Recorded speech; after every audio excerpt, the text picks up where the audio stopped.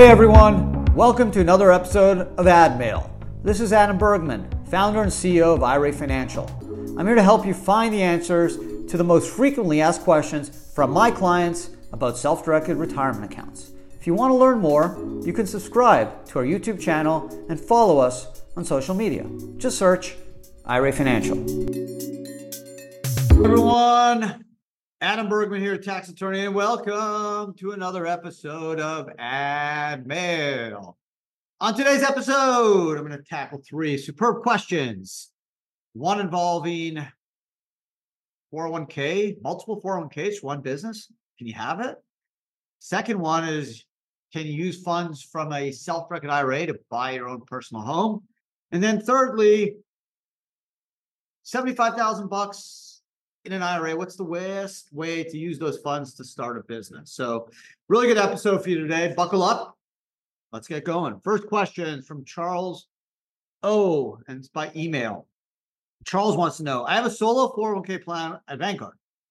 Can I have another one with you for self-directed investment? So the law is technically you do not need to only have one plan. Technically, there's no restriction on how many 401k plans you can have for your business. Now, it's not common to have more than one plan, right? There's really no reason to have more than one plan, but it could happen in a variety of reasons. Number one, you have a 401k and you basically want to change essentially plan features, and you don't want to terminate the first plan. So you kind of set up the second one and then you terminate the first one after.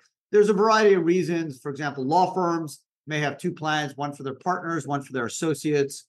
So it does happen. Now, can you have one plan for alts and one plan for traditional? No reason you can't.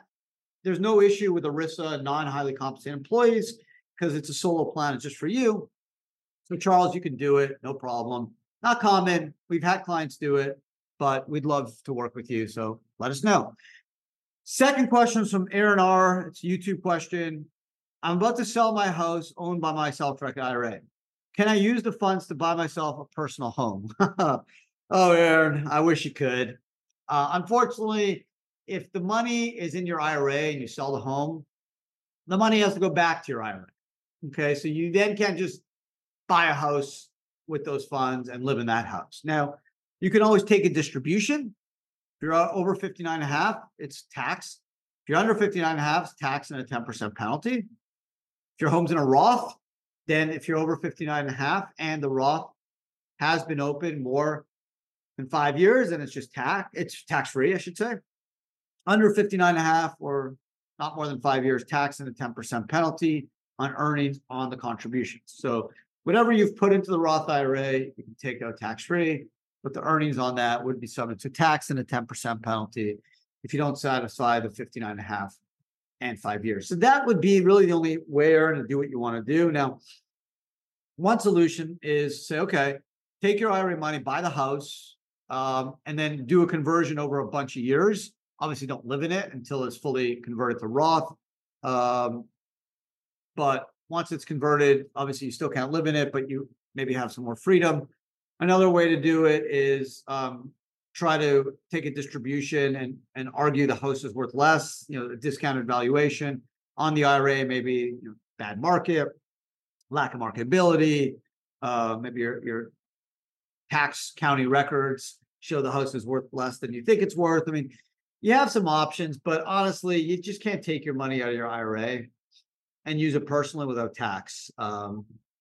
If that was the case, we'd all do it, right? And the IRS would not be very happy. So, Aaron, I'd love to be able to help you. Usually I can find solutions and I may have a few. So call us.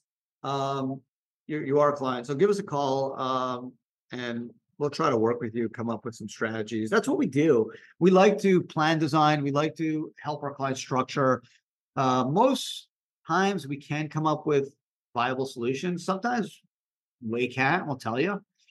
But let us work with you. That's the beauty of our annual compliance service.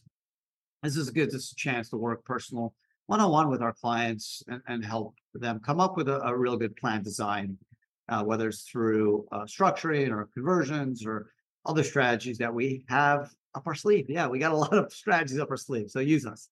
Third and final question of today's podcast is from Harry T. of Augusta, Georgia. Harry wants to know, I have $75K in my IRA and want to use the funds to start a business. What is the best way to do this? So a couple things. Depends on what you want to do. If you're going to be passive, not actively involved, not own more than 50%, self-directed IRA would work great. If you want to be active, own more than 50%, and you need less than 35, 40K, because I can set you up with a 401k, do a loan, and you can borrow half of your 75. So if like 36, 37K will work, the loan, solo K loan feature is a great way. You get tax-free penalty for use of the money. You got 5 years to pay the loan back. Lowest interest rate is prime, which as of February is 8.5%. A bit higher than COVID, clearly, but good news, paid yourself back, right? It's not going to a bank, going to yourself. So you're generally getting an 8.5 rate of return. The third is a ROL, it's a rollover business startup. Basically, you roll your funds tax-free into a new 401k that's adopted by a corp, a C corp, and the 401k by stock in the corp. That's known as qualified employer securities. There's an exemption under 4975 D13 for a 401k to buy corporate stock, which gets you around the prohibited transaction rules in 4975C and will let you take the full 75K, invest in your business, tax-free, penalty-free. You can earn a salary, be involved, but you need a 401k and a corp, not an IRA, not an LLC, 401k and corp.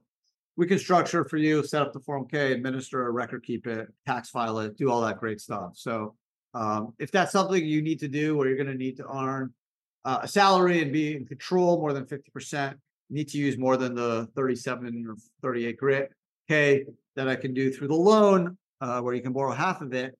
The ROBS is your solution. Otherwise, you'd have to pay a tax distribution, and if you're under 15 and a half, tax a 10% penalty on the 75K. So that probably wouldn't be as super exciting for you. Otherwise, that's it. That's it. Today's podcast. Hope you enjoyed it. Thank you, Charles. Thanks, Aaron.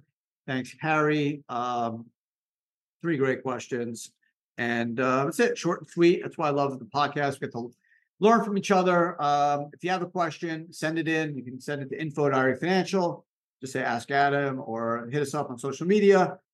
YouTube, you can watch this podcast on YouTube if you want to do that. You can leave comments under the podcast, or hit us up on Instagram, Twitter, Facebook, LinkedIn. I'd love to hear from all of you. That's it.